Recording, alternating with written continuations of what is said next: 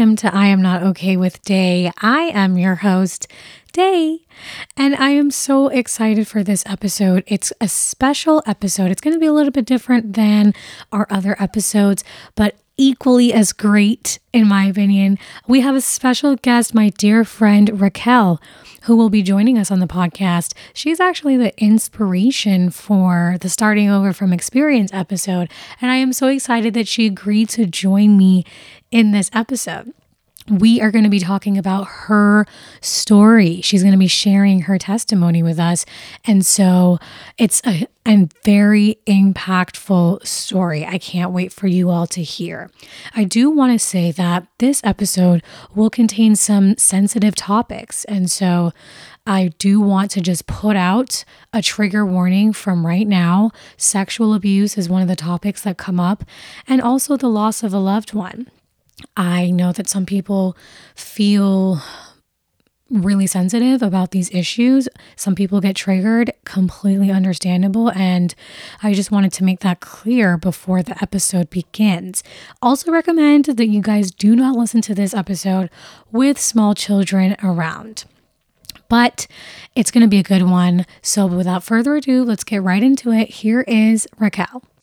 Welcome, Raquel, to the podcast. Yay. I am so excited to have you on. I'm excited to be here, honestly. So you guys, if you were listening to one of the episodes, Starting Over from Experience, that episode was inspired by Raquel herself. Wow. And so I'm so excited to have the legend herself on the podcast, you guys. Wow, that's amazing. That's amazing. Thank you. Thank you for having me, honestly. For a treat. No problem. I'm so excited. So as I mentioned earlier, you guys, this episode is going to be a little bit different. We are going to get into talking about Raquel and her story. It's all about her. So I'm just going to turn it right over to Raquel and we're going to get started. Wait. Before we do that, quick history on me and Raquel. How do we know each other? I think this is such a fun story. So when I went to Canada, like when I first moved to Canada, we went to the same church, right? Yes. But I am a lot younger than Raquel is. Okay, you don't have to tell them. Okay. I'm old, okay? Okay, I'm not that much younger. I'm a couple years younger, but the point is, like, we were not like in the same circle, like hanging out all the time. And actually, I feel like we got closer like when I left Canada, because remember that summer? I think it was like 2009. We spent all summer together. It was the best summer of my life. Like literally to this day. It was good times. Best summer. And I just remember like talking. We just would talk for hours and hours and hours. We would have the best conversations. Always. It's always a great conversationalist, I will say. some of the realest, most honest conversations. We did. It was so good. So that's how we became close. And I mean, like throughout the years, we go through all our different stages and stuff, but I'm so glad that like we were able to reconnect and now have you on the podcast to share your story and everything that you're doing. So yes, now we can get started. Okay, so turning over to you. Okay, so I'm trying to figure out exactly where to start. So obviously I'll start from my birthday. Okay. That's always a good place to start. Yes, the beginning. The beginning. So basically I was born on January 16th, 1987. So, Dana did say I was much older than her, but just a little bit. Just a little bit. So yeah, as I said, January 16th, 1987. Now that date is obviously extra special to me, not just because it's my birthday, but because it's the beginning of my story. Right. Which thank God I've survived, and I'm able to tell now. Right. Which is exactly what I'm going to be speaking about. So I was born when my mother was 6 months pregnant. Okay.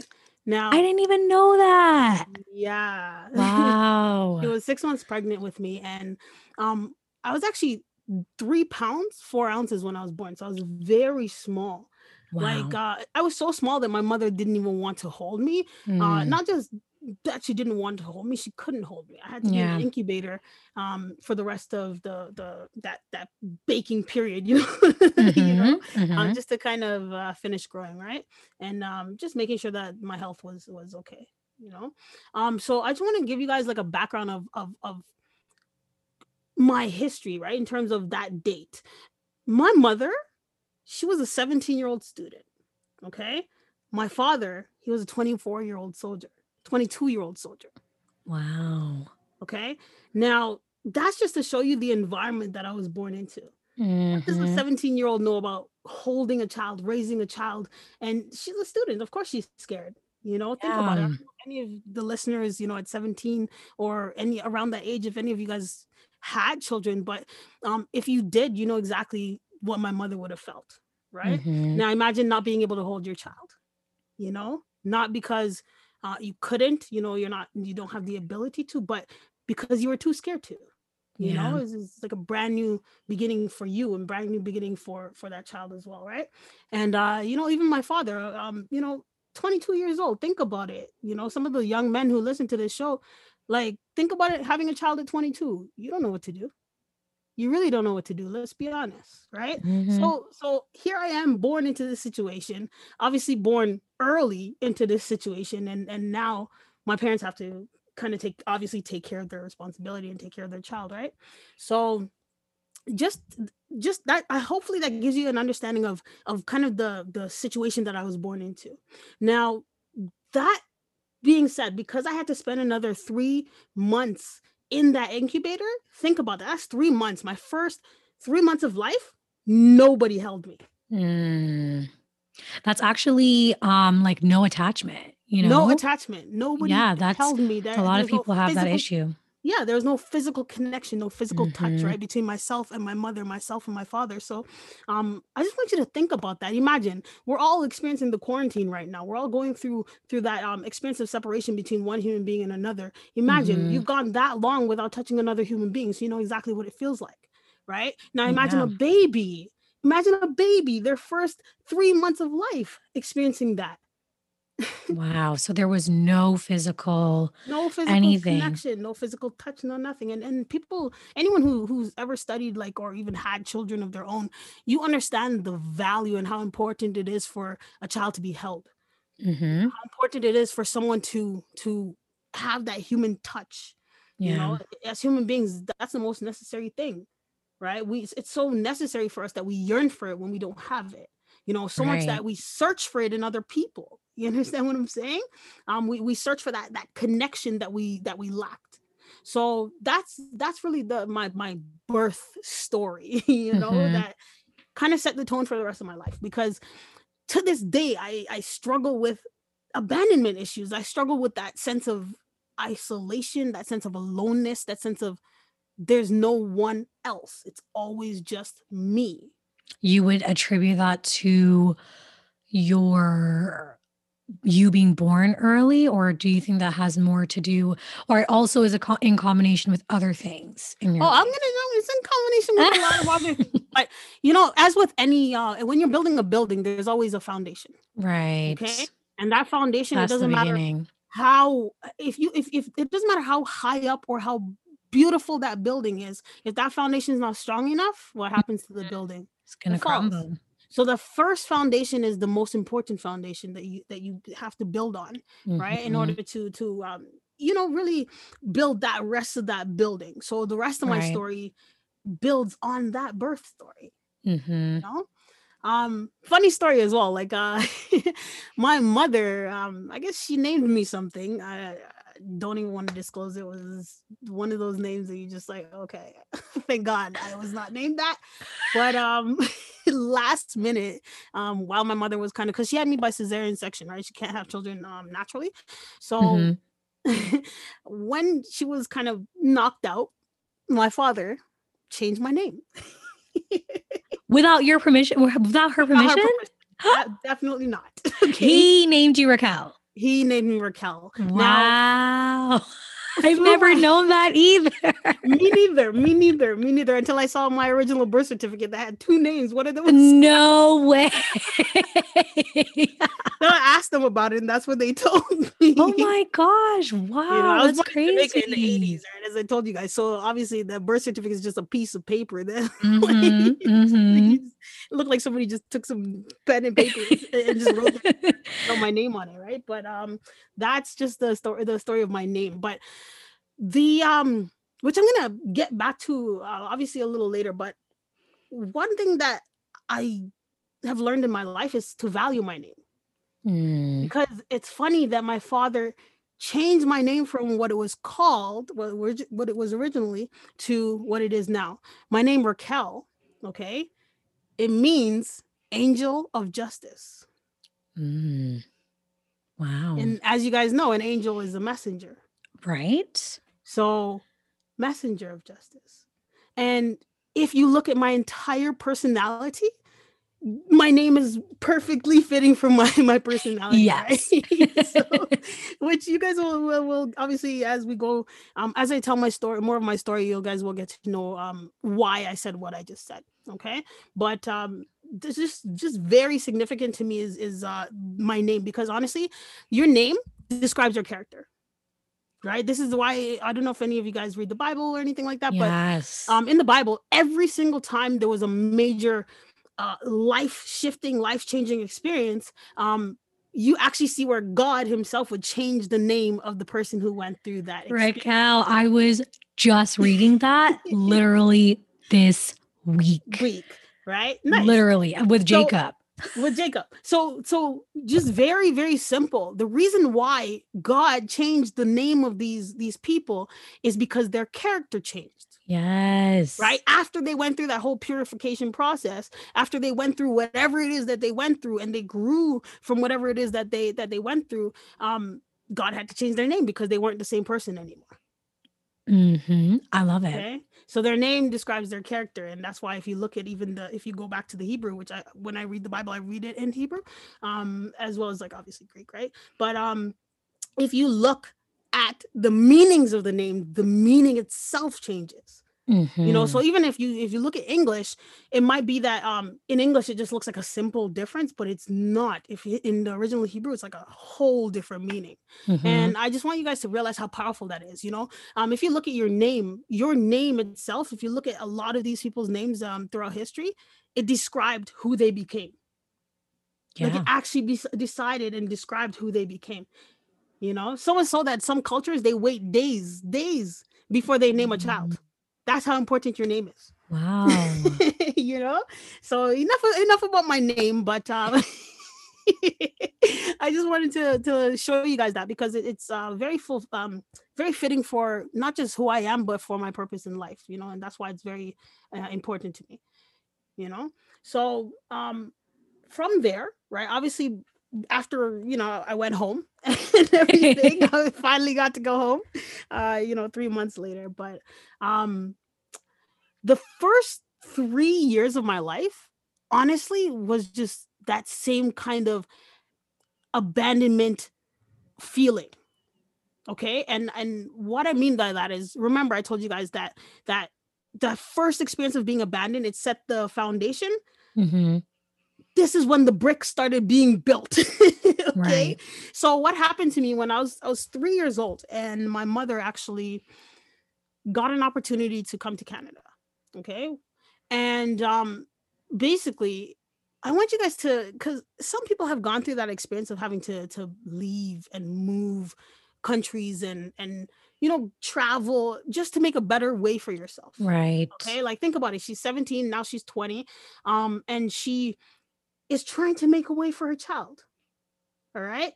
So when my mother, and I want to show you how much of an opportunity this was for her. When she came to Canada, she was making $2.50 an hour. What? $2.50 an hour. Wow. And she was still being required to pay rent from that. Wow. And then on top of that, she still found money to send to me, Mm-hmm. to take care of me, because I was in Jamaica. I was born in Jamaica. Right. Oh, so you were still in Jamaica when your mom went to Canada. I was still in Jamaica when my mom went to Canada, right? Hmm. Now, not only did my mother leave, but again, remember I told you guys my father was in the army, so and he was a soldier, right? So he Hmm. also left. He also left. He had to Oh. go do training, right? So who were Now, you living with at the time? I was living with my my family, right? Alternating between my mother's family and my father's Hmm. family. Okay. Okay, so I was born, nobody's there. Right. Here I am, 3 years old, finally kind of coming to a sense of myself. Because if you look at Hmm. a 3 year old kind of knows a little bit about what's going Hmm. on, right? They don't know what an adult knows, but they're aware of themselves and they're aware Hmm. of the people around them, and they're aware of the fact that when someone is there and when someone is not. So I Right. definitely noticed their absence. Okay. I mean, essentially, I mean, from 0 to, 3, 4, 5, like those are the formative years. Definitely, Like definitely. what happens from 0 even into 2, like that right there can really determine where the rest of your life goes, Your life honestly. goes, trust me, Yeah. and I'm a living testimony to that, which Right. you guys will see as I tell my story, right? So yeah, 3 years old, both of my parents, they both leave, right? Mhm. Now, my father, he left from the country that he was training into, went to the United States. Okay. Mhm. And then that's when I was brought from Jamaica to the United States. Okay. To be Okay, with so him. to be with him. All Mhm. right. Also, the United States was a lot closer than Canada. to Canada Mhm. than where Jamaica, right? So for that reason, that's why we went to the United States. Now, what happened was that's where I experienced some of the hardest things that I will tell you a child should never experience. Mm. Never experience. Okay. The first thing that I experienced was what happened was this lady that we were living with. I don't know why she decided that this was necessary, but from the day we moved in with her, she had a cast on her leg. Right. Okay. But there was nothing wrong with her. All right. Mm. One day my parents came home and this lady had me in first before I say that, she rented out her room to Mhm. my family. Okay. And So she was a random person? Like y'all didn't know her? we didn't know her. It was like a Okay. room for Okay. her room, and she lived in the furnace room. Okay. Now, if you're living in the furnace room, you know the situation a person would be in to live in a furnace Mhm. room. Okay, Mhm. they clearly did not have the finances. Okay, Right. now there is also a hole in the furnace room. All right, and it was covered up. My family came home one day to see her putting me inside of that hole. Putting me inside of the hole. What? Yeah. Basically, she was trying to break my legs. Are Just like you she broke kidding her own, me? yeah, just like she broke her own legs so that she can collect insurance money. Wow. Yeah.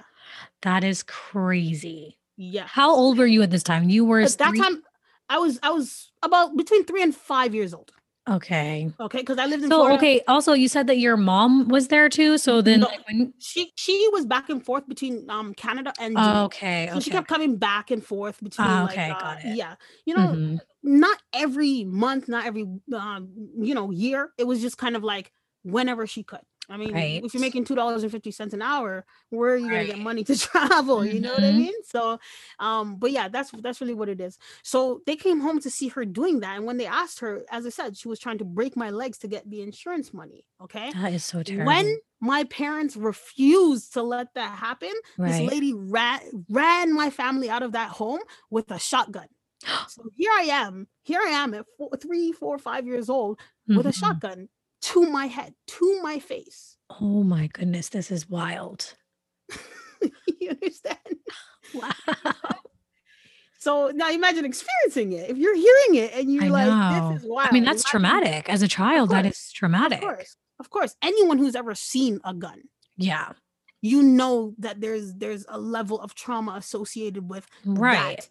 Right, type because of it's literally a life and death situation. right? Immediately, as soon as you see a gun, you associate that with death. You don't associate a gun with life, like ever, Right. So, Exactly.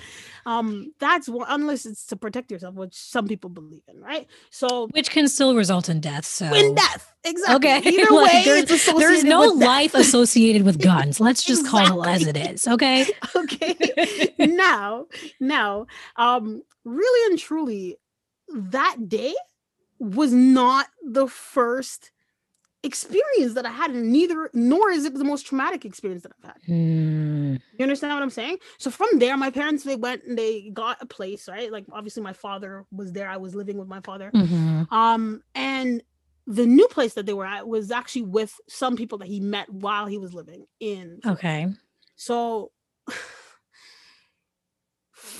basically, my father, obviously he had to work, right? Same thing with my mother. That's always been my experience, and most people's experience. You know what I mean? Like, you always have a parent that has to work, if not both parents. Okay. And that was my experience. So most times when my father or my mother were away from me, that's when things happened to me.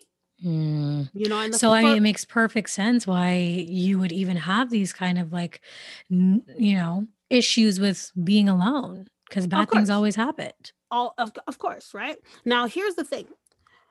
One of the people that I was staying with, basically, one night I was in a room, right? The room that we were staying with. I don't know. My father was probably sleeping or something. I don't even remember where he was. Okay, I just remember being alone. And the door opens, and I just feel a lot of pain. I just feel a lot of pain. That's all I can say, because obviously we are doing a podcast, and I don't want to go get too descriptive, okay? Right.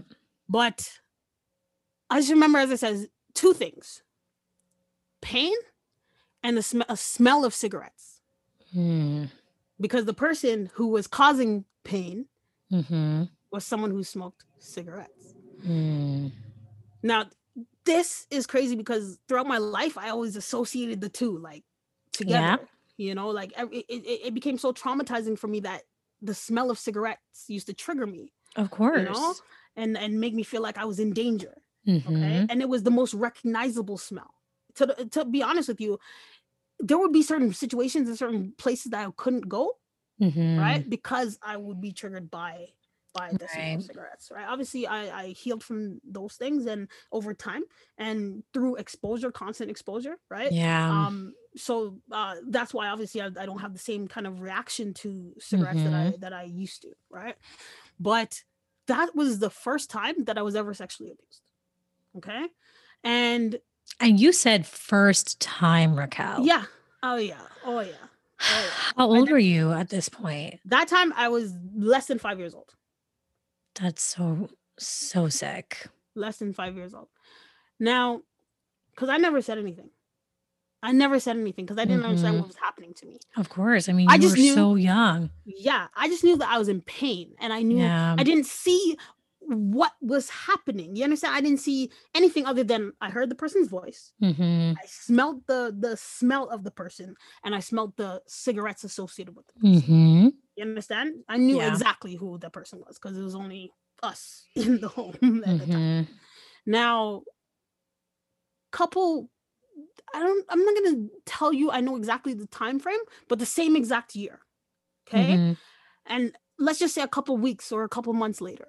One of the people that used to also watch me, remember, I was kind of being, I'm not gonna to use this word lightly, I was kind of being passed around, from person to person so that I can have somebody watch me while my parents are away, right? So one of the people that I had watching me, I remember I was at the first person's house that everything happened with.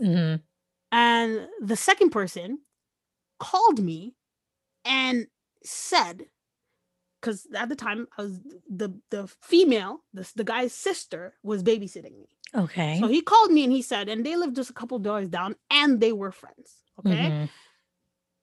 He called me and he said to me, "My sister left a coloring book for you." You should come over and get it. Okay. Now here I am. Yay, coloring book. Like I'm young. Right. Like, yay, coloring book, And obviously I grew up in kind of a poor situation. Like, I don't even want to use the word Yeah. kind of. Let's be realistic. A very poor situation. You understand? Like, my father at that time, we where we were living as well was, it's not the best environment. You Right. understand? And there was community housing. There's situations involved as well. Let's call it what it is. Okay. Yeah. Now, so when somebody gives you a gift when you don't have anything, you appreciate that. Okay? So I go over to the person's house now and knock on the door. And here he is standing there, butt naked. Butt naked. Standing there. Okay? And he told me, if you don't if you don't do X, Y, and Z to me, you will not get this coloring book. Think about that. Think about that. That is so sickening. Think about that. Right? You're a child.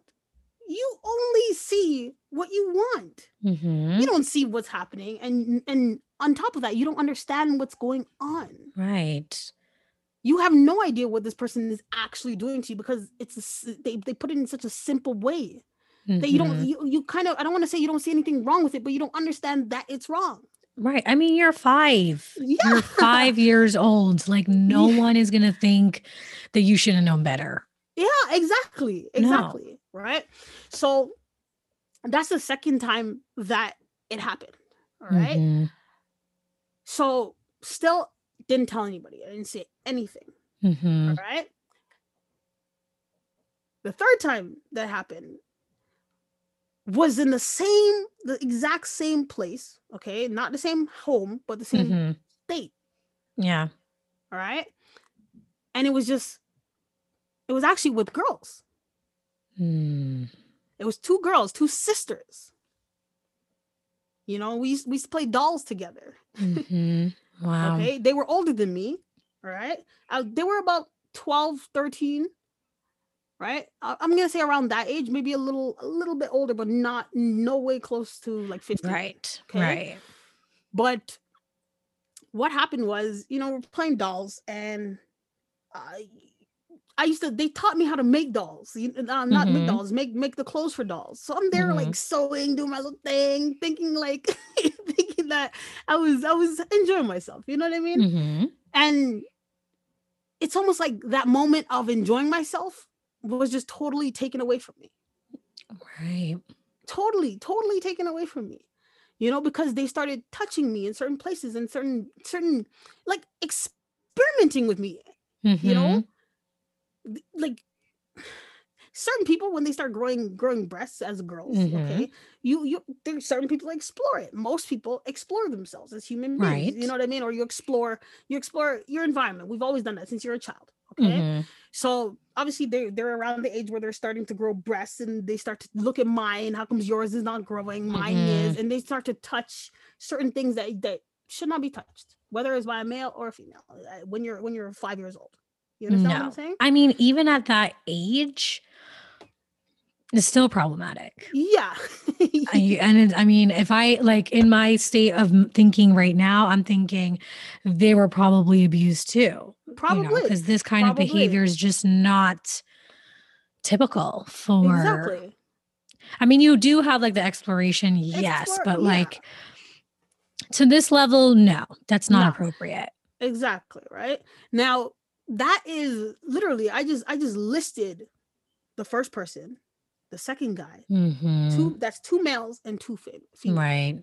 Okay. And this is within the same year in the same country. Wow. Okay. No healing, because how can you heal when you never told anybody that something's wrong? You know what I mean? You're 5 years old. You're going to heal yourself? Right. And is it even wrong? Like, do you even feel at this point that it is wrong? Like, were you aware that something wasn't really right? Like, to be honest with you, when Yeah. I was that age, I actually started thinking that it was me. Of Like, course. it was me that was causing these people to do these things to me. Because obviously, if it's being done so many times, it has to be me that's causing it to be done. That was my thinking. Right. Which is a And trauma response. And it's yes, also and typical for kids in general too, because they uh blame themselves. they They blame literally, themselves for everything. yeah, They don't you have know, the mental capacity to see like all these other different exactly. perspectives. Exactly. Yeah. So that's exactly what happened. I blamed myself. I really, truly, honestly believe that it was me, and this is just how life was. Like, Mhm. people do these things to you, Hmm. because I've never experienced otherwise. I didn't know what life was Right. like.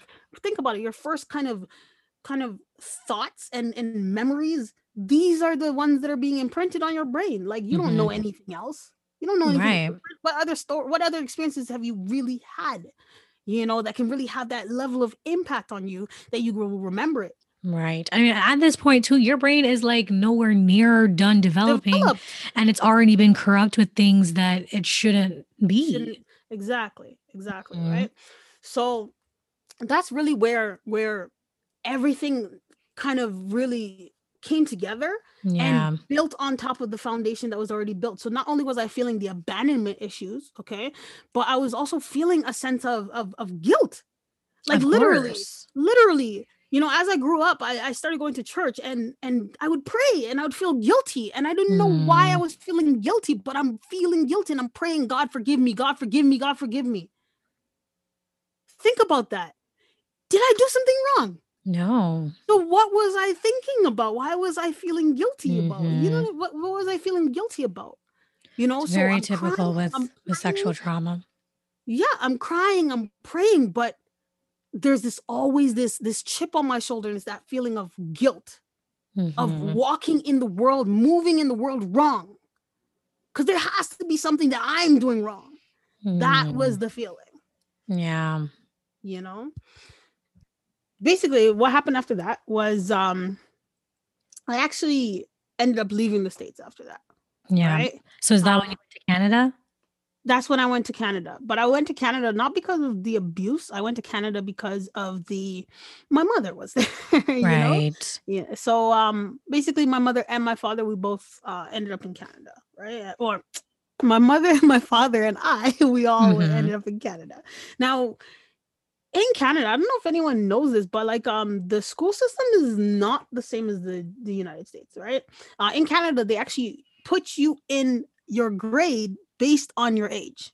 Hmm. Okay. In the States, they do it like if you're smart, they put you in a different grade. If you're if Hmm. you're not that smart, they put you in another grade. And Like, actually, even in Jamaica, like it's really not based on your age. yeah, I yeah. had to repeat a grade when I went to Canada too. You had to repeat a grade. I had to actually Yeah. stay out of school. I had to Wait, stay out of what? Yeah, I had to stay out of school until I was able to catch up with the people who were my age. That is like illegal. That does Yeah. not sound right. Yeah. So Mm-mm. I was outside of school. I was out of school for a year. That's Okay. crazy. When I came to Canada, it was like think about it. You have a whole new experience, right? You go through all this trauma and all Hmm. these scary experiences when you're when I was in the United States, Hmm. and obviously this is nothing to America, right? This is just my experience, okay? Right. So basically, imagine moving out of that environment to your home. You're alone because your parents, my parents had to work. Okay, Hmm. Canada's not the cheapest country, right? So both of Right. them had to work, and in order to provide. Okay, so I was in a situation where I was not able to, as I said, go to school. So you have this alone time, and what do you think you're gonna do with that time? You're gonna have memories that Right. come up within your mind, right? That you're obviously going to have to work through or heal from, right? But you're 5, 6, 7 years old. Obviously, I was Hmm. growing, okay, and w- my experience when I first went to school, it was a whole different place for me. All right. I had the experience. I went from the multicultural kind of school that I was in Florida, where there Hmm. was, that was in Florida, actually, that was my first exposure to seeing a black person speak Spanish. Honestly, it Right. blew my mind. I was just like, huh? Yeah.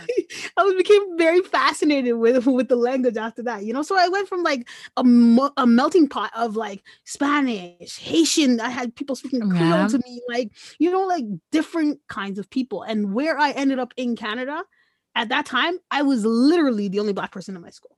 Girl, which part of Canada were you in at that point? Brampton.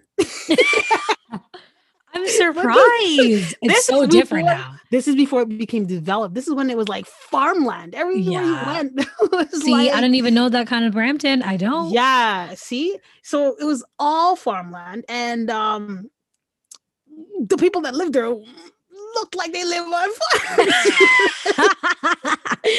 They were not like you. They were not like me. So it was like I always kind of felt like a stranger in my own environment. You understand what I'm saying?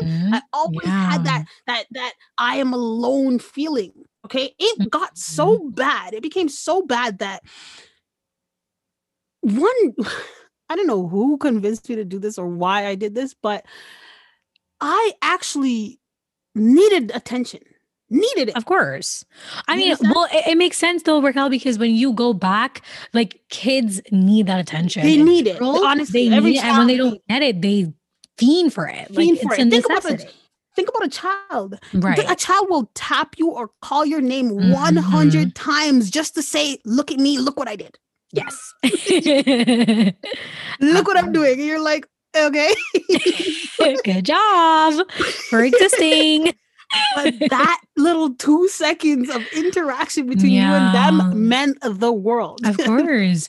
You need that security. The security. You need to know that you exist, and you need to be acknowledged for your existence. Yes. Okay. So that was my issue. It was like I was always walking in the world by myself. Everything in the world is moving, but it's like nobody saw me. Yeah. They see me, but they don't see me. So I remember some girls, obviously when you were younger, you probably seen your mother shaving their eyebrows. Okay. Can't say that I did, but okay. Okay, well, my mother, this was the trend in the 90s. Okay. My mother used to shave her eyebrows. I never understood. Shave her like completely off completely, and then draw it on. Only to take a black little eyebrow pencil, okay, and draw in the eyebrows. Like what? That's you hilarious. want the eyebrows without the eyebrows? Like, I don't get it. Right. So I saw that little instrument and I did exactly the same thing. No, I shaved off my eyebrows totally and completely, and I literally went to school and I told everyone I had cancer. Everyone, like I told everyone, listen. No. This was Dania, when I told you, like, okay, and I don't know how to explain it, but like, I think at the time, the thing is, okay, there was some, I was struggling.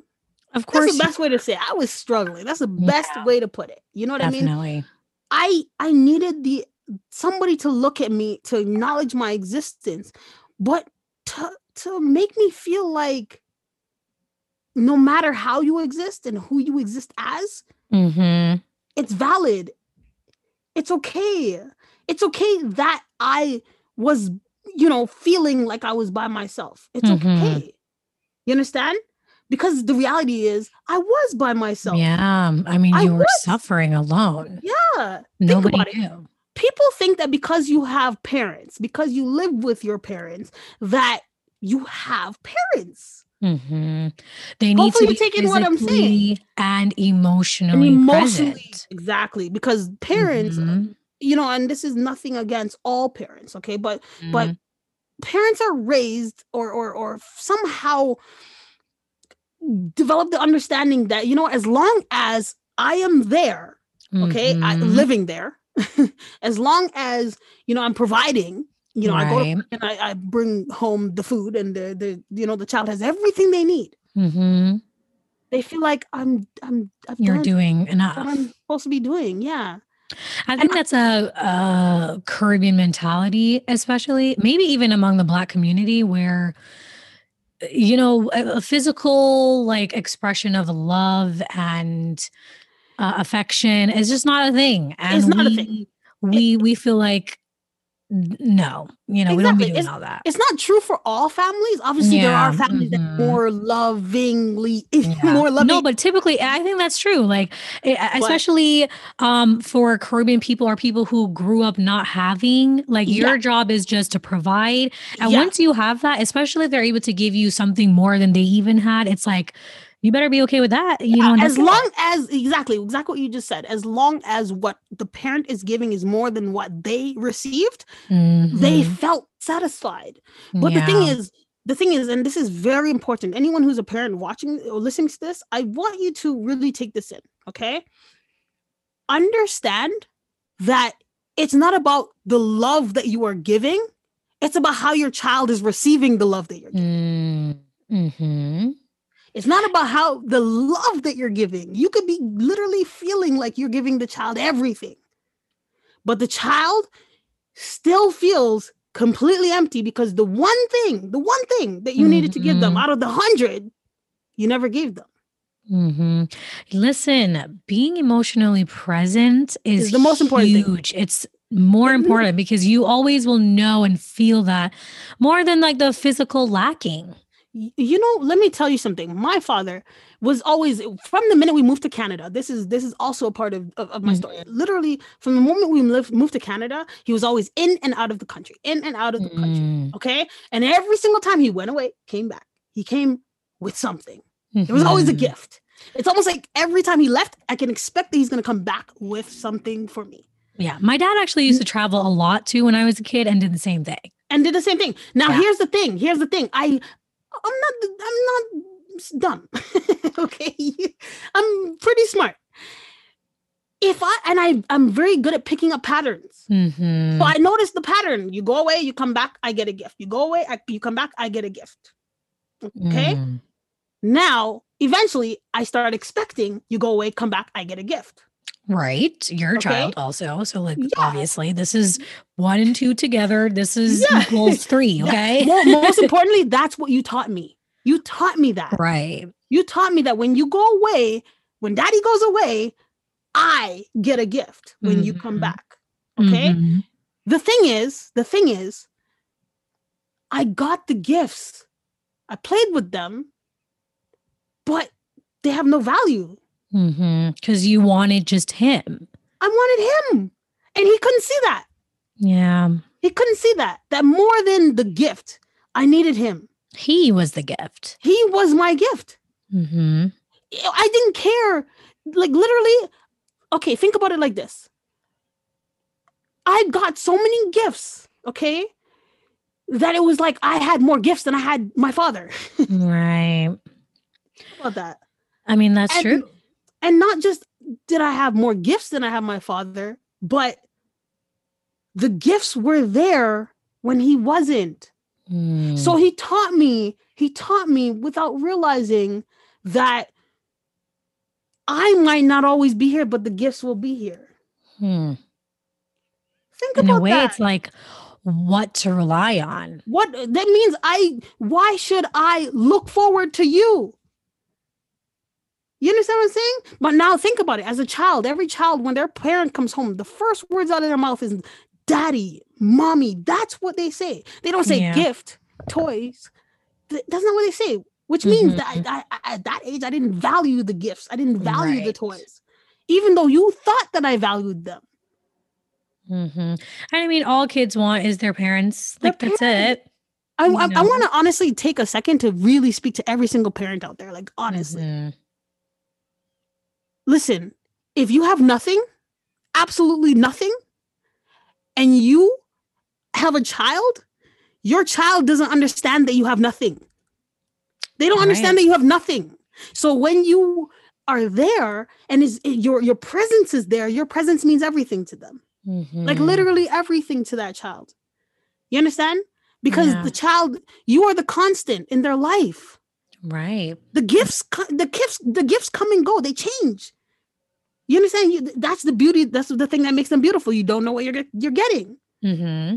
But children need that stability. Yeah. They need that foundation. They need that one thing that they can rely on when nothing is going right in their life. Think about it. I was going through hell. What am I going to do? Turn to the gifts? I needed my father. I needed that one thing that I was 100% sure would be there. Does that make sense? Of course. You know, so what about you and your mom? Like, what was that dynamic like? Since he was gone and she was really more. Remember, my mom, listen, my mom, when I was younger, I remember seeing my mother work 4 jobs. Wow. 4. So she was gone too, basically. Gone. You know, you work 4 jobs, you think you have time? You don't. Like, what's time? And it's hard because, like, that's all they had, you know, like, you have to survive. Definitely. And now think about it. We were living in community housing. Right. Community housing. Where they're supposed to help you out. Yeah. And she still had to work 4 jobs to be able to afford the community housing. I mean, just taking care of children is hard enough, you know? Yes. At that point, it still was just you, right? It was still me. Okay. Now, here's the thing. So again, my experience at school, because my mother had to work so hard and my father wasn't there, we actually ended up in a situation where we got evicted from community housing. Oh, no. Now, if you guys know what community housing is, it's like government funded housing, okay? Which is like, I just want you to understand that if you get evicted from community housing, you really had nothing. Like, you really didn't have it. Yeah. You understand? So that was our situation. We got evicted from the community housing. We had to move. Okay. And not only that, I had to move several times. Yeah. Literally, I graduated from 5 different schools before I was 12 years old. That's insane. Okay. So you never really, based on what you're saying right now, you never had stability or security. It's always just up and down, up and down. Nothing is predictable. And I mean, that is one of those like primary things that kids need too. Yeah. Like it got so bad that I had no sense of direction. I actually didn't know where I was at any time.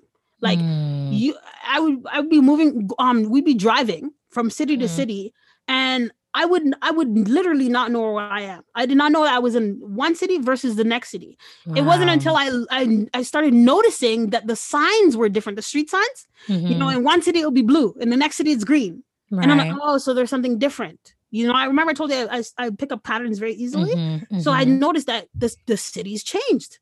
You know, I'm in a different place, right? But it really and truly, the reason why I told you guys that is to show you the instability in my life. There was nothing that I could go home to that I could say, this is home.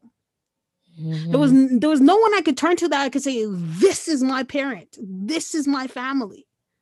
You understand? That was my experience. It was always the only thing that I always had, and the only thing I ever had was just me. So it teaches you something. It literally teaches you something. It teaches you how to survive. It teaches you that in life, this is the only person that you always have, yourself. Can't trust anybody. Exactly. You know, think about it. Your parents set the tone for your life. I'll tell you that straight up. And how you see your life. Okay. Yep. Your parents even set the tone for how you see God himself. Okay. Or whoever, whichever religious figure or however you view the world. However you view the world, it was set by your parents when you were very, very young. Okay. So my experience of the world is no one will be here. Nobody. Especially when I'm going through hell. Wow. You know, because I had no one to turn to. Yeah. Everywhere I went, it was like the world was continuously spinning and I was the only person that was staying the same. It's like I expected change. I expected things to change because I didn't know anything to stay the same. Right. That was your norm. That was my norm. So again, we got evicted from the community housing. We moved around. And it was so bad that like I did not have time to make friends. Like by the time I made a friend, okay, by the time I had someone who I could say, hey, you know, you're my friend, I'd be gone. I'd be gone. So if you can't look outside of yourself, where do you turn? You turn inwards. You definitely turn inwards. So that's exactly what I did. From that, life showed me to do that. Right. So I started writing. First of all, I started reading a lot. Like, if I wasn't reading, I was writing. Mm-hmm. Either one or the other. Hence, I wear glasses now because Right. I used to read in the dark. It doesn't matter. Like, my parents used to come in the room, turn off the light, and I'm still reading. I'm just like, you think I'm going to my bed? I'm not going to my bed. I got this chapter finished. But I fell in love with reading. I fell in love with writing. Yeah. About what was happening to me, because I couldn't tell people, and I couldn't describe what was like, what I was feeling. Mm-hmm. But I knew that I was feeling something. Right. Right. Like, you never had the words to really articulate exactly what's happening. Exactly. Especially as a child, right? Children are still developing their vocabulary. Exactly. Very much developing their vocabulary. So for me, it was like, sometimes I would draw. Like, I remember I used to sit down and watch the World Vision commercials on TV. Mm-hmm. And it's like a charity, right? So for those of you who don't know who World Vision is, but I used to see the commercials on TV, and I would see poverty, and I would draw pictures of the community that I would want to build for those people. Wow. So that became like my pastime, like drawing little communities, Yeah. And then that was one thing, and then writing and listening to music. Obviously, you're surrounded by music everywhere you go. So you, especially when you listen to it a lot, you tend to start to write it. Okay, especially when you. For myself, that's what happened with me. If you're really musically inclined, at least you want to try it. Yeah, because I haven't been writing no songs. Okay. Some people is writing songs, some people is playing an instrument. Whatever you surround yourself with, you at some point you're gonna want to be like, okay, let me see if I can put my hand on that and try that. Okay. But it became a means of expressing myself, and at the time, obviously, I didn't know that. Mm-hmm. So I was doing these things, and it's like they were natural to me to do these things, but they were my source of healing. Yeah. You understand? At least now it's the foundation of my healing.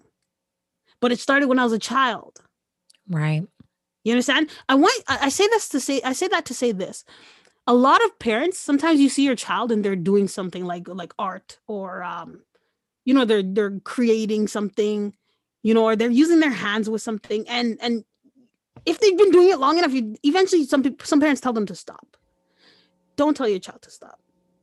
Don't tell your child to stop, because that very thing that you're telling them to stop right now is exactly when they grow up. That's exactly what they're going to do. Right. If you don't stop them, you allow that creativity to just flow out of them.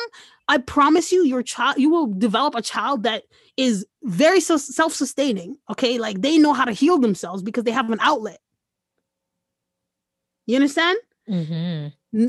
Think about it. When I didn't have a psychologist, when I didn't have a counselor, somebody to talk to, because I didn't know the words to say, what did I do? I turned to the only thing I knew. So don't take that pen out of the child's hand. Don't take that paper away from them. Don't take the marker away from them. Whatever your art form your child uses to cope with life, to make sense of life, don't take it away from them. Yes. Okay. Especially if when you were younger, you had those same desires, but life taught you, you know what, you have to take care of your responsibilities. Mm-hmm. I think that's also kind of like a Caribbean mentality thing. Yeah. Like, you allowed the creative person within you to die. Because you need to survive. Exactly. Because exactly, like you said, you need to survive. Mm-hmm. But don't allow that to happen for your child, because that might be your child's only source of survival. Yeah. Wow. Then you wonder why the suicide rate is up. Because there's nobody who has any, they don't have a level of an outlet. Mm-hmm. Like something to say, I feel this way. I feel this way. You know how, you guys, listen, I don't know if you've ever been through something and you meet a stranger and you just explode. Like, you literally tell them everything. Everything. because you can't say it to somebody you know. Now imagine Right. if you feel like that. Imagine you're a child. Imagine you're a Mhm. child. So that was my experience. As I said, I turned to art from a very young age as well, and it helped me to heal. It helped me to cope, and it helped Love me that. more importantly to make sense of life, because Yeah, life didn't make sense. It didn't make sense at all. of course. You know, so that was like my introduction to to Canada, right? Mm-hmm. Mm-hmm. And a year. Remember, I told you I was out of school for a year. Okay, Mm-hmm. a year after I came to Canada, my family, my mother, they ended up my parents, sorry, they ended up having another child. Right. So not only did I go through this experience, all these experiences, It's just like change after change after change. yeah, but the one time when I was with my family, they had something else to take care of, someone else to take care of. Mm, They had another responsibility. So I still didn't get the attention that I needed. right. You understand? I still didn't get anything that I needed. Sure, I had the Mm-hmm. basic necessities of life. They provided me with food. They provided me with everything that I Mm-hmm. needed to Mm-hmm. survive. But the But emotional security, you didn't have that. yeah, I was surviving, but I was dying inside. Mm-hmm. I mean, You you were like understand? hanging on a thread. Yeah. And the thing is, I didn't understand that that's what was happening to me, but I knew what I was feeling. Yeah. Over time, obviously I got clarity on it, and I Right. realized, oh wow, I'm having this experience, but before that, I didn't know that. Mm-hmm. Mm-hmm. Um, because sometimes, honestly, when you're living an experience, you never really know what you're going through. It's not until you pass through Facts. the experience that you can look back at it and you're like, oh, I actually said that in one of the episodes too. I think it was a starting over one as well. That like you get used to going through something bad, so you don't even realize like how hard that actually it is was until you until sit you're down. out of it and you're like, oh Yeah, wow, like dang, you're that was really tough. exactly when you pass through the Mhm. situation. Not just that, but when you have conversations about your situation, then you Yeah. realize, you know what? Right. I'm When in you a talk to messed other up people, place. you're like, wait, you weren't raised like this too? Like you didn't do This this? didn't happen Yep. This didn't happen to you also? at all. Like, not even, no. Not even a Exactly. little bit of it? Like what? And again, there goes that isolation, and there goes that what's wrong with Mhm. me. Right. So Something has to be different with me because it something, only happened to me. if it only happened to me, Hmm. and not just that, but if it keeps happening to me, Right. if it keeps happening to me, because when I came to Canada, remember, I left Florida, all the abuse that I was experiencing in Hmm. Florida, it came back again here in Canada. Mm. New people, new place, new environment, same experiences. Wow. So for me, it was just like, how do you cope with that? How do you deal with that? I know. I mean, it almost seems like just too much for a person. It was never ending, Dania. It was never ending. When I tell you, it was, I have been literally abused sexually and physically. Okay. But let's only count the sexual part of it. Hmm. I have more fingers on my hands. Okay. I would not be able to count the fingers on my hands. Like, I'd need more hands Hmm. to be able to count the amount of times I've been abused. Wow. I'd need more hands, and I need to start counting my toes. I'm so sorry, Raquel. Like just hearing this, it just breaks my heart, honestly, because like you and I mean, I'm gonna tell you this all throughout. Like, I thank you so much for sharing this. You are so, so brave to even be able to share this. And I know that like this is gonna resonate with a lot of people because as terrible as it is, like there are people out there who are going through equally terrible, if not worse Exactly. things and feeling Exactly. like, dang, like when is this gonna And end? they're completely silent about it. There's Listen, Yeah. the rate of women, okay, who have been abused before Hmm. the age of 18 is 3 out of 4. 3 out of 4. Wow. I didn't Now even think about realize it. it was so high. Exactly. Now think about it. If you're in a room of 4 people, 4 women, 3 of them have been abused before That's so terrible. the age of 18. You know, it's interesting because I used to work at a community mental health center, and there was a time when my supervisor was like, okay, Danny, it's time for you to do a group. You know, everybody, like I did individual therapy, but also, they want us to do group therapy to like push us to do extra things. And so as we were talking about, okay, what kind of group could I have? I remember saying to him, honestly, 90% of the clients that I work with have been sexually abused. Yeah. And this is the Yeah. number one thing that Yeah. we're working on. And male and female alike, And you know, here's the scary part. yeah, Here's the scary part. Okay. 90% of the people have been abused. right. Most people who have been abused, they've never said anything. So you don't even know.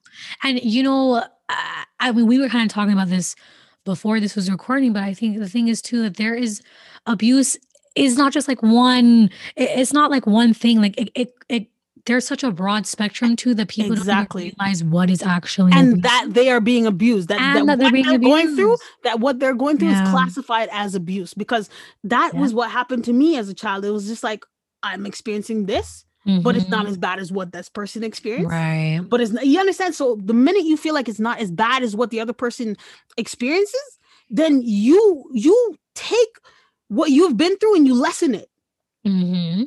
You literally are saying to yourself that what I went through was not valuable. It was not valid, but what they went through is valid. Why is it okay for you to feel sorry for them, but you can't feel sorry for yourself? Right. You went through it. That's where your that's healing always the starts. hardest thing. Yeah. That's where your healing starts, is actually understanding that what they're going through, you went through it, okay? And it hurt you just as much. Mm-hmm. But that person is willing to talk about it and you didn't, and you aren't. That's the difference. So when you open up and you start to talk, guess what happens when we open our mouth and speak? The world hears. The people we're surrounding ourselves with, they hear. And they literally they connect with it. I've been there. I know what that feels like.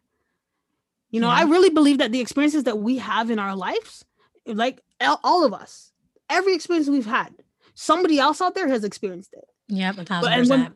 Exactly. And when we speak, we connect with each other. Yeah. And the pain that we've gone through, it lessens. It doesn't provide a Band-Aid. It actually provides a solution. Yeah.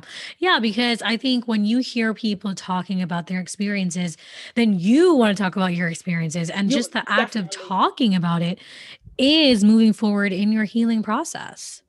Absolutely. When we speak about our experiences, we become lighter. Mm-hmm. We actually become lighter, And this is why I always preach therapy, because we need to do this. Like, we have to talk about this. It just becomes just this like mountain of rocks. Yeah. That we carry when we keep it closed. But listen to this. Listen to this. The same way how it becomes a mountain of rocks when we keep our mouth closed. Okay. Mm-hmm. Guess what? Any man can move a mountain just by moving one stone. So if you have the first conversation about what you went through, you move the stone. You continuously do that. Eventually, the mountain that was holding you down, you freed yourself from it. I love that. You freed yourself from that mountain. You understand what I'm saying? Like, it's so funny because like when I remember talking about this with a lot of my clients, like people would always say, what's the point of talking about it? It already happened. It's in the past. Like, we can't change it. No. People always used to tell me that. And my thing is, yes, it happened and you can't change what happened in the past, but you don't realize how this thing is debilitating you. Exactly. I'm going to tell you guys this, okay? Yeah. And this is one of the most valuable lessons that I've learned in life.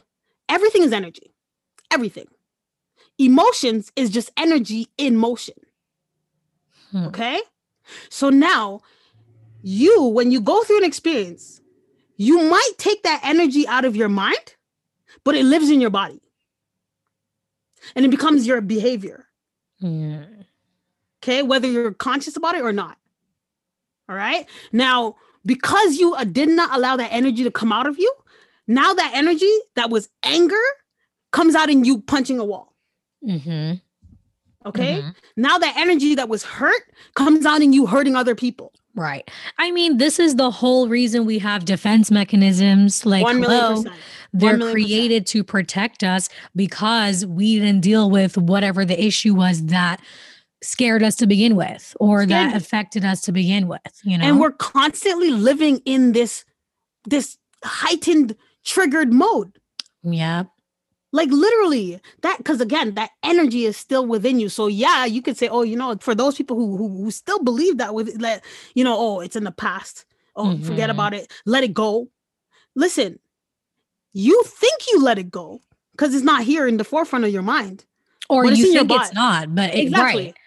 Because 9 times out of 10, it is there and it's coming. there. It's already out. It's out in your relationships, Yep. your friendships, everything. It shows. Oh, if you think you have gotten over it, just interact with another human being. Okay. Literally just long enough. Listen, okay? Look at the types of relationships you have with people and then tell me that you're over it. You're over it. And then you wonder why you are alone. There's no one that's actually in your corner because you pushed everybody away. Because you protect yourself. The same way you pushed away your emotions. Right. You see? So you pushed away your emotions to protect yourself. Now you push away people to protect yourself. And you feel like you've healed from something. Yeah. But really you suppressed it. But emotions, as much as you think you can suppress it, they need to be expressed. I always used to say it's like a monster. You know, the monster that you try to put in the closet, but it's there and it's coming after you. And as fast as you run, it's going to catch up to you. It's going to. Not only that, but again, energy. Who can contain energy? Can you contain lightning? Yeah. That's like you trying to hold on to your emotions is you trying to contain lightning. Okay?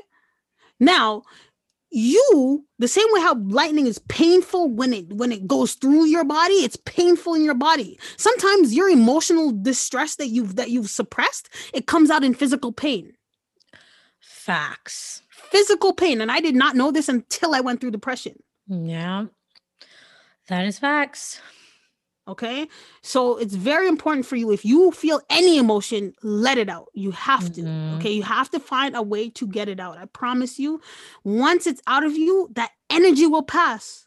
The energy will pass just like water flows. You'll never step in the same river twice because the water is constantly flowing. So same thing with emotions. You can't experience the same emotion twice because the energy is going to flow. That if you let it out. But if you don't let it out, it doesn't flow. It stays within you and circles, circulate. And then you become a tornado, basically. Yeah, a very bitter human being. You know? So now your sisters exist. The first one. Your first sister. I was going to say your sister's presence has ruined everything. Yeah. No, but I didn't want to say that. Now your sister exists. Your middle sister. Okay, so all my sisters, I have 2 other sisters and we're both, 8 years apart.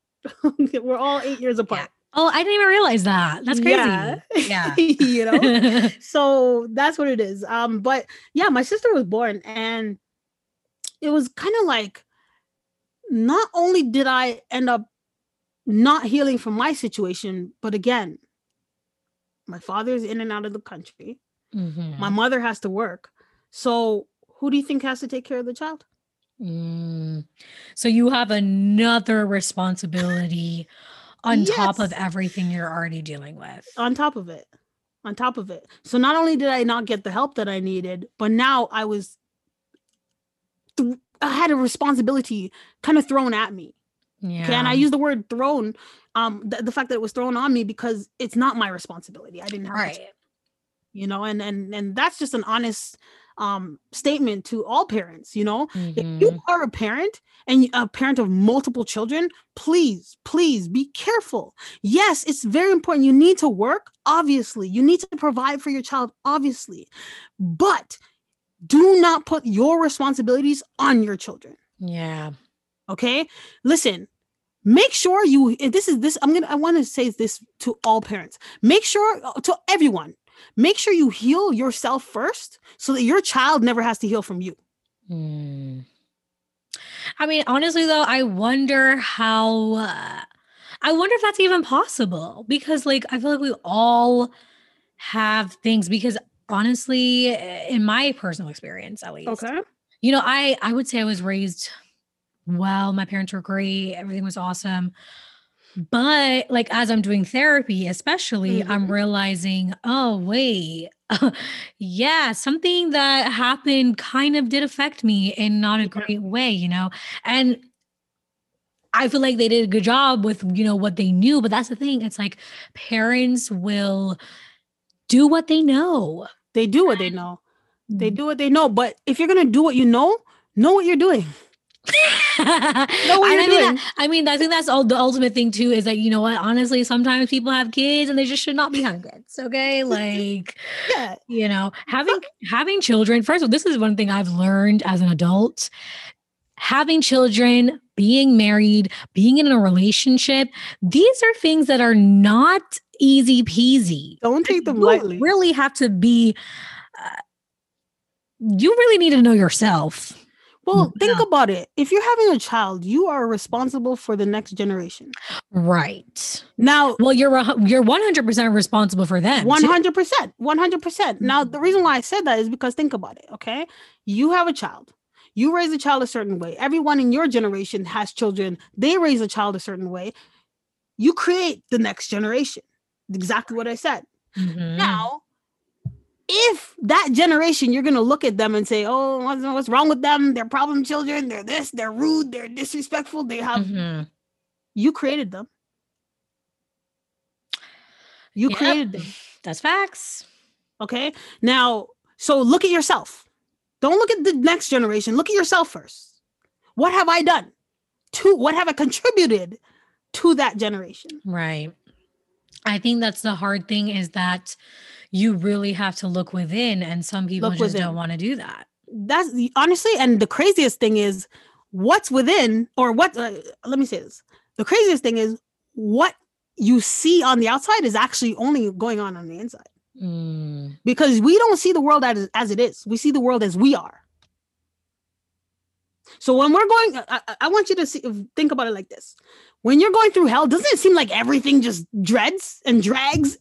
Oh my gosh, yes. It doesn't feel, nothing feels right. And it feels like the world is this dark place. Okay? But when you're up and you're feeling good, you can't see negatives. Or you can easily brush it off, or you brush it off because you're stronger now. Oh, you're feeling good. Right. You can come to conclusions and exactly. Just to put it very simply for you, okay? I don't know if any of you guys have ever purchased a car. All right. Let's say when I remember when I went to buy my first car, it was a Honda Civic, black Honda Civic. I swear, the day I made a decision that I wanted to buy a Honda Civic, a black one, a stick shift, it seemed like every car on the road was a black Honda Civic and a stick shift. That happens all the time. It's like, that's what I'm saying. So it's the same thing that happens within us. How you see the world is a reflection of who you are and how you are. Yeah. You understand what I'm saying? So when you're looking at the world and the world just seems bitter, who are you? Yeah. You understand what I'm saying? What's going on with you? What have you experienced that caused you to see the world in such a bitter way? You know? So that's really what my kind of experience in terms of, coming to this country, to Canada, and seeing all of these things happen around me and not having that healing, right? Not having the healing and then having to take up the responsibilities. It's like you become, your heart becomes hardened. Of course. And you feel like life is difficult and it has to be difficult. Life doesn't ever have to be difficult. Right. So how did all of that affect your relationship with your middle sister? So what happened? That's a really good question. Obviously, it didn't start off so nice. When when I found out my mom was pregnant, I kind of, how do you say it? I don't want to say I became abusive, but like I hit her in her stomach. I hit her in her stomach because I understood that I wasn't going to be alone anymore. Yeah. There's going to be somebody else there. Okay. And obviously that child is going to be fighting for the attention that I needed. And they're going to need it. And they're going to need it just as much. Being a baby, especially. A baby. You know, so let's just be real. I wasn't too happy. Okay. Yeah. And I mean, you were 8. So you're 8, right? Or yeah. Right. Yeah. Because I mean, either way, you're a kid. You're a kid. So that's what kids do when they're upset. They can't say, Mom, I'm really mad that you're having a kid right now because you didn't take care of me. No, you're going to hit, you're going to punch, you're going to get aggressive, you're going to act out.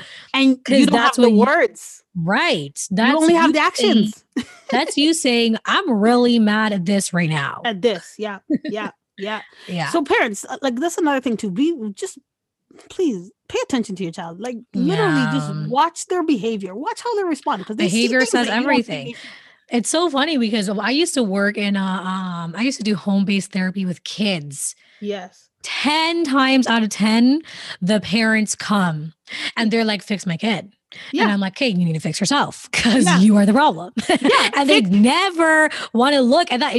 They're just looking at this kid's acting out. Okay, but why is he acting out? Why? There is a reason. And if you dig deep enough, you're going to realize it's you. It's you. It's because this child is lacking something that you're not giving them. And something that you yourself might lack. Yeah. Yep. You understand? You yourself lacked it, so you can't give what you don't have. Like, how are you going to fill a cup if you're empty? You can't. You understand?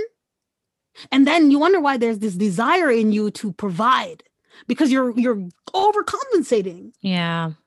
You know, you can internally, you cannot, you know that there's always going to be this kind of chip on your shoulder that you can't provide. Mm-hmm. Okay. So you try to provide everything else. Mm-hmm. You know, but this is a real conversation. I want everyone to really, how do you say it? Prioritize yourself. Yeah. Really prioritize yourself. Look within yourself and look at what you're doing with your life, what you're doing with your day, and how much of your day is spent with your child. Mm-hmm. I feel like if some parents really, really took the time to ask themselves, okay, in the 24-hour period, how much of my time is given to the child? But I don't even think it's even the quantity as it is the quality. Absolutely. Yeah, absolutely. Because I mean, yes, we definitely understand that parents are working, but when you have if it's not the 5 minutes and all you're doing is just giving that person attention and love, that's all they need. That can fill them up until the next day. A child can easily be satisfied. Oh, yeah. I promise you. Very easy to please. It takes 5 seconds. It takes 5 seconds. And that 5 seconds is the most valuable 5 seconds of a child's life. Okay? Because 100%. You looked at them. You paid attention to them when they needed the most. Okay? Mm-hmm. And if you don't, if you don't believe me, ask a child to go around and ask a child to bring you a toy. Okay? And that child wants to show you their toy. Okay, like literally, it's like this is fascinating. Look how their eyes get. Now, once they're done with you, after they're done with you, they go and they want to show somebody else. They want to show somebody else, like, look at my toy. Why? Because you validated their toy. Their excitement for their excitement. Like you made their toy seem so important. Right. So now they're like, well, if you think it's important, let me show this person. Right. You know, so it really and truly, as I said, just take the time to as Danielle was saying, she said, it's not about the quality, the quantity. It's not about the quantity, it's about the quality. Okay. Mm-hmm. Absolutely. Yeah. So coming back to your sister. Oh, sorry. Go ahead. Yeah. But I'm gonna get back to that. Yeah. But you can have quantity. Okay. You can have 5 minutes and you can have, an hour. Okay. Mm-hmm. If you give 100% in the 5 minutes and you give 100% in the hour, okay, what's really happening? You said quantity. Mm-hmm. Okay. They still feel that quantity. Right. Regardless of the amount of time. Mm-hmm. So it's not about quantity or quality. It's about you. It's about presence. Because you could be there with the person, you could be there physically, but mentally you're not there. Mentally you're still at work. Right.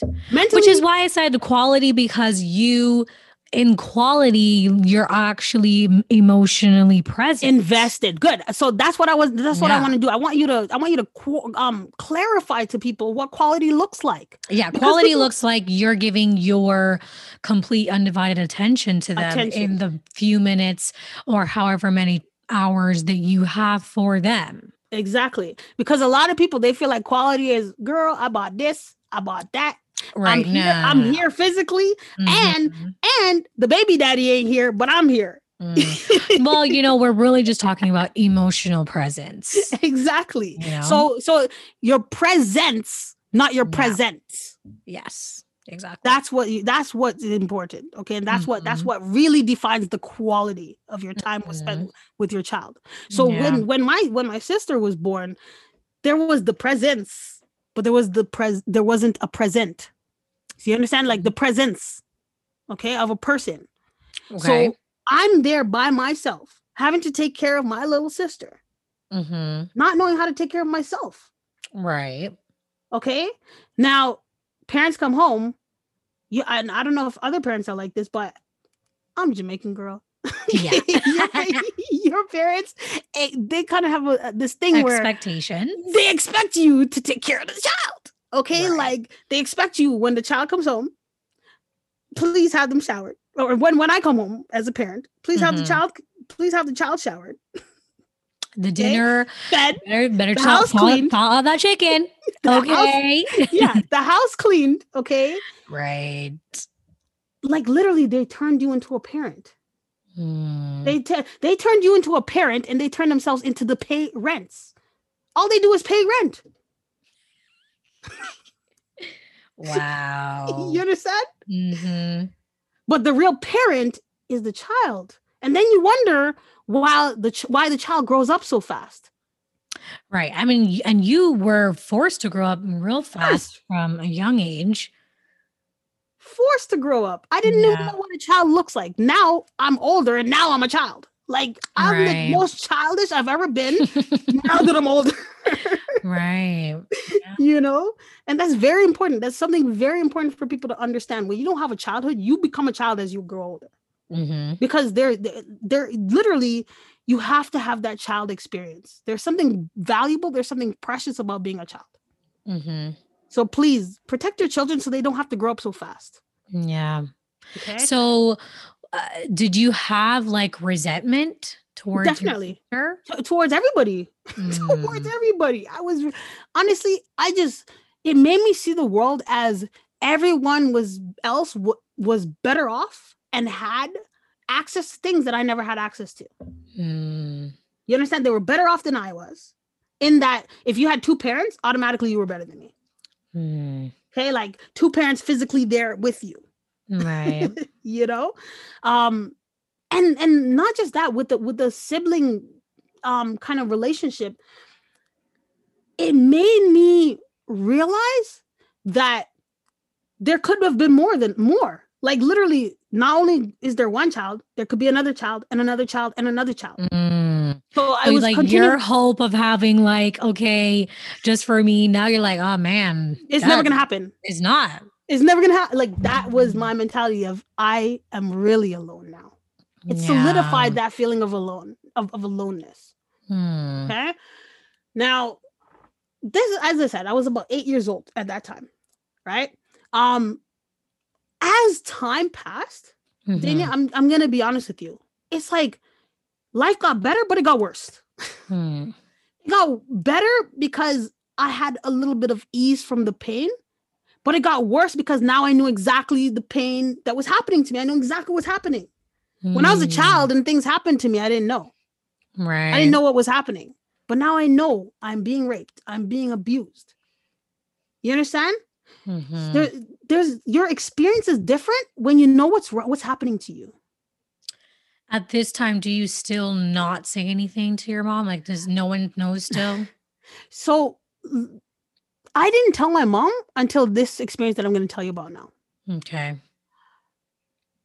And this is possibly the hardest part of my experience to actually talk about. because Mm. this one was before it was with people around me. This one Mhm. happened in my mother's home with my family, and Mm. my mother was there. Like, did she know? So I'll Or tell you exactly what happened, yeah. and I'll tell you who it was straight up.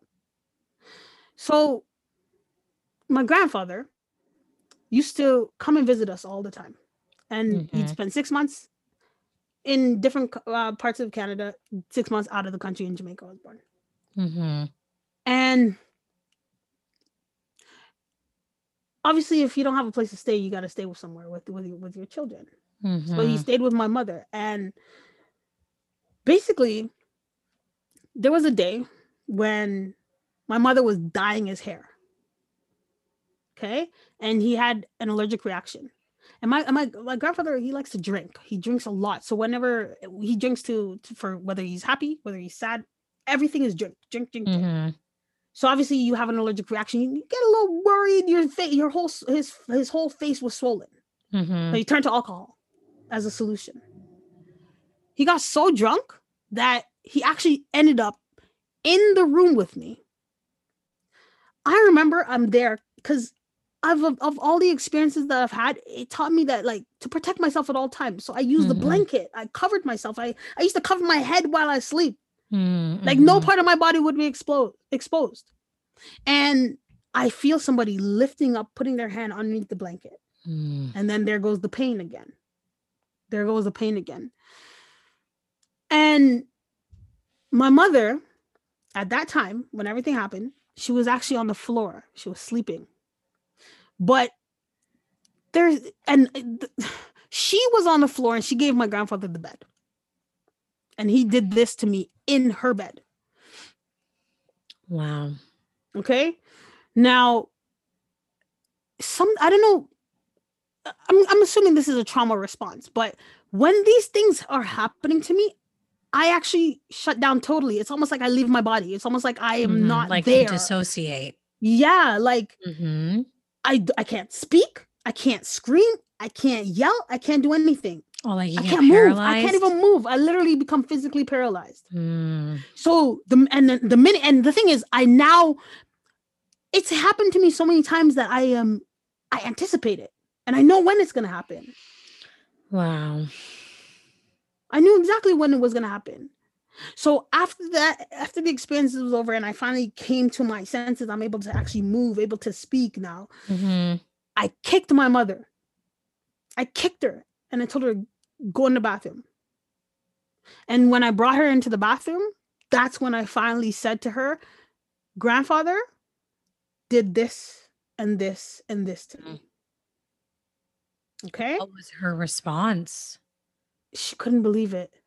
She could not believe it. She started crying. And then on top of that, I said to her, this is not the first time.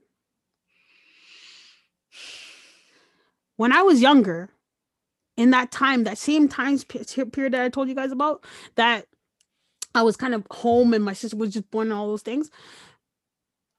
That one of the times when my grandfather actually came and came over and stayed with us, he used to be the one watching us.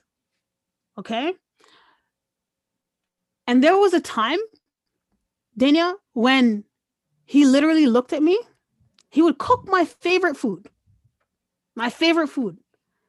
And he looked at me all the time. It happened multiple times. And he would say, you cannot eat this unless you do this, this, and this. Wow.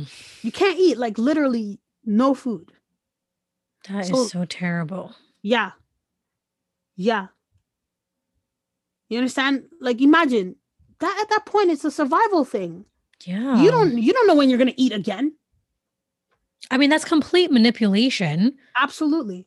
And I mean, And that's terrible. yeah, and that happened when I was from the time I was 8 years old all the way till I was about 15. I think I think that's when it happened on the bed, and I told my mom. Yeah. Wow. So he was doing this to you all those years. All those Oh years, and my I was completely goodness. silent until that one time when I Mm, just could not take it anymore, and my yeah. mother was there. She was there and accessible, and I could say something. Mm-hmm. I could finally say, this is what happened to me. Right. You know?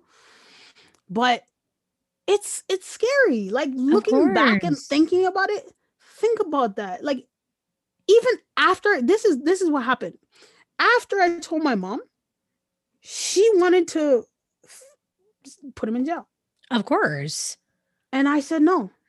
The reason why I told her no was because, one, to me, that was my grandfather. As much as I did not, like, I knew that what he was doing was wrong, but I saw him in one way, which is, that's my family. So I wanted to protect him. Of course. And remember, I still had that victim mentality of, I'm the problem. Mm-hmm. Like, as I said, I wanted to protect him, but I also, like, wanted to protect my family. More important than anything else, I wanted to protect my family. And as I said, I also had that victim mentality of, I'm the problem. Something's wrong with me. This is my fault. So I didn't even blame him. I didn't blame him. Even though he did it, what he did to me, I blamed me. Yeah. I mean, that's totally normal too. Yeah. You've been blaming yourself for all the time. My whole life. Yeah. My whole life. So what was going to be different? It was going to change all of a sudden? Right. You know? So the thing is, when I told my mother, because we didn't have him locked up, he ended up going to another place and doing the same thing. To you? Not to me, to someone else. Oh, no. So that is when I really felt that self-blame, because I blamed myself for what he was doing now. You understand? I blamed myself for what he did to me, and I blamed myself for what he was doing because I let him get away. Because the kids, they were younger than me. Right. You know? And the thing is, and I heard it multiple times. You know, you hear the stories, like, every family has a story, and people they have moments where they're telling stories or sharing stories, and I would hear the stories of it happening, and the minute I hear the story, it's like a familiar feeling. I know exactly what that feels like, and I knew that it was true, you know, because the same experience that I had. So that was my thing, was I needed to kind of distance myself from the environment, but I didn't know how to get myself out of the environment. So what I turned to again was writing, because it gave me the isolation that I needed. Isolation became a way of protecting myself. But on top of that, I found another way of protecting myself. And I did this for years. I somehow kind of started thinking that, okay, if I wear the clothes that I'm wearing and they do these things to me, maybe if they don't see my body, they won't do anything to me. So I started wearing big, like, I'm telling you, layered clothing. Like, I put more clothes on, multiple layers, and big, like the biggest possible clothes that I could find, just to kind of shield myself. The clothes became like a shield. That makes sense, because I remember, I know you to be the baggy clothes and hoodies and your joggers or your sweatpants. That's all. And it became what I felt the most comfortable in. Yeah. And just like what you just said, it actually became the thing that you saw me in the most, which means some people wear clothing as a reflection of themselves, like representing themselves. So that my clothes, I wore my burden that I was feeling inside on my clothes.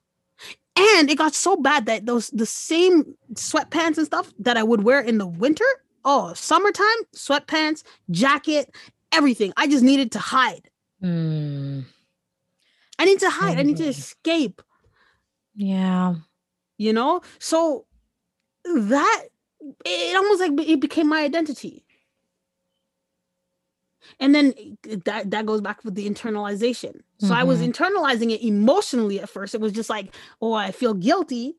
I feel shame, ashamed. Mm-hmm. But now it became a physical thing where people could see it on me, but they couldn't Right. see what I was going through. Right. A lot of times when you see your friends, when you see your family, sometimes people think they're okay. But if you actually look at small details, look at how their clothing has changed over the years. Look at how their way of speaking has changed over the years. Because sometimes you actually you take on like, for example, if you're around somebody for too long, you end up laughing the way they laugh. Okay. Right. And Yeah. saying the things that they say. Saying the things they say. So you adapt to their vocabulary and it becomes yours. A lot of times when somebody has been abused, they take on the personality that was not originally theirs. They take on a way of dressing, a way of being that was not them. So that was something that I struggled with, because now came the judgment. People started judging me because of what I would wear. Girl, that's facts, because I remember that in church. Yeah. Like I remember hearing what people would say. Yeah. And so and I was so used to it. Everywhere I'd go, somebody would say, oh, why you dress like that? Why do you look like that?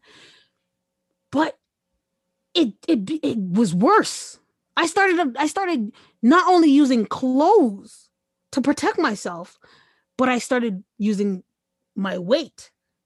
If they could see my hips, if they could see my breasts, they're going to want to touch it. They're going to want to abuse me. But if they can't see it because it's hidden by all the fat, then what are they going to do to me? It was like I learned those kind of coping mechanisms that I now struggle with to this day. Like I still struggle with my weight to this day. But my weight became a way of surviving. Yeah. Wow, Raquel. Like I never even thought of that for you. Like hearing you even explain, these reasons. I mean, it just everything makes sense. Makes sense. And you're a person who grew up with me. Someone who knows me now, they would be like, okay, that's just who you are. Exactly. But, like in my opinion, it was just like, this is your style. Like this is what you do. You're a hoodie girl. Like that's it. Anytime we need a gift for Raquel, we're gonna get her hoodie. Hoodie. But you know what? It's something I've grown to love. Yeah. I loved it out of a necessity. It was something that was okay. When you feel like everything in your life is moving out of your control, you try to take control of something. Right. And my clothes was the one thing that I could control. To an extent. Obviously my mother was not having it. She's the church going, like, I need you in a dress. You had those skirts on at church sometimes. I saw you. No. Can I be honest with you? I'm going to be 100% honest with you. Dania, I was so embarrassed about my body that I had two skirts. Wow. Skirts that I wore for about 5 years. Because I could not, it was to go into a store and to undress myself and to try on clothes was the worst experience. Because I had to look in the mirror. And my mom, she would put in my room, she would put mirrors in my room, and the next day it would be out. Because I didn't look at it. Until I was about 25, 26 years old, when I started really taking care of my own internal healing, I could not look in the mirror. Could not look in a mirror, let alone pass one. Wow. So as I said, like sometimes you see changes in people, man, and those changes are the coping mechanisms. The same thing that you're like, oh, my friend's okay. You think they're okay. Yeah. You think they're okay, but they're not. And if you're a real friend, please just pay attention to them. Yeah. The same way you want them to notice the changes in you, notice the changes in them. We'll save each other's lives that way. Yeah. Because I needed it. It's crazy how you just don't know what people are going through. At all. At all. And that's why it's very important that whenever we interact with each other as human beings, we need to make sure that we treat each other with respect. We treat each other with love, because you don't know what's happening within that person. You don't know the battles they're fighting. on site when they interact with you. And Yeah. that's why I try every single time I interact with another human being, I try my absolute best to make sure that they have the greatest experience that they could ever have in their lives in the time that they spend Yeah. with me. You understand? Because Yes. that could make a difference in their life. I give to people what I needed the most. I love that though, I because some people can't do that. can't do that. I learned to do that. I learned to do that because I needed it. It's almost like the same way I became a physical parent, right? To my sister, Mm-hmm. I had to become a parent to myself. So I had to give myself and give others what I needed. Right. Mm-hmm. So I needed somebody to listen to me, to pay attention to me. So what do? I pay attention to others. I listen to others. You see? Everything I needed for myself, I became that for everybody else. But the thing is, when you become that for everybody else, you neglect yourself. I relate to that wholeheartedly. Yes. I mean, that's the whole reason I came up with this podcast, basically, because I was just giving. And I was not getting. Exactly. And it was just too overwhelming. Think about a car. If you drive and drive, the car's going to run out of gas. Exactly. And now imagine you continuously drive when the car's already been out of gas. How many hours ago? You understand? A lot of times we are out of gas. Yes. We are out of emotional gas. We can't give anymore. We can't invest anymore. But we keep going and going and pushing ourselves. And like your show's called, I am not okay. Sometimes we need to admit to ourselves, not sometimes, that all the time. We need to admit to ourselves that we are not okay. Yes. You understand? And we need to understand that it's okay not to be okay. Exactly. Like it's absolutely okay not to be okay. You are not a perfect human being. Life is not perfect. So if you're not perfect and life's not perfect, how can you expect that, you're going to have everything in life be perfect? Right. Everything. You don't expect to experience pain?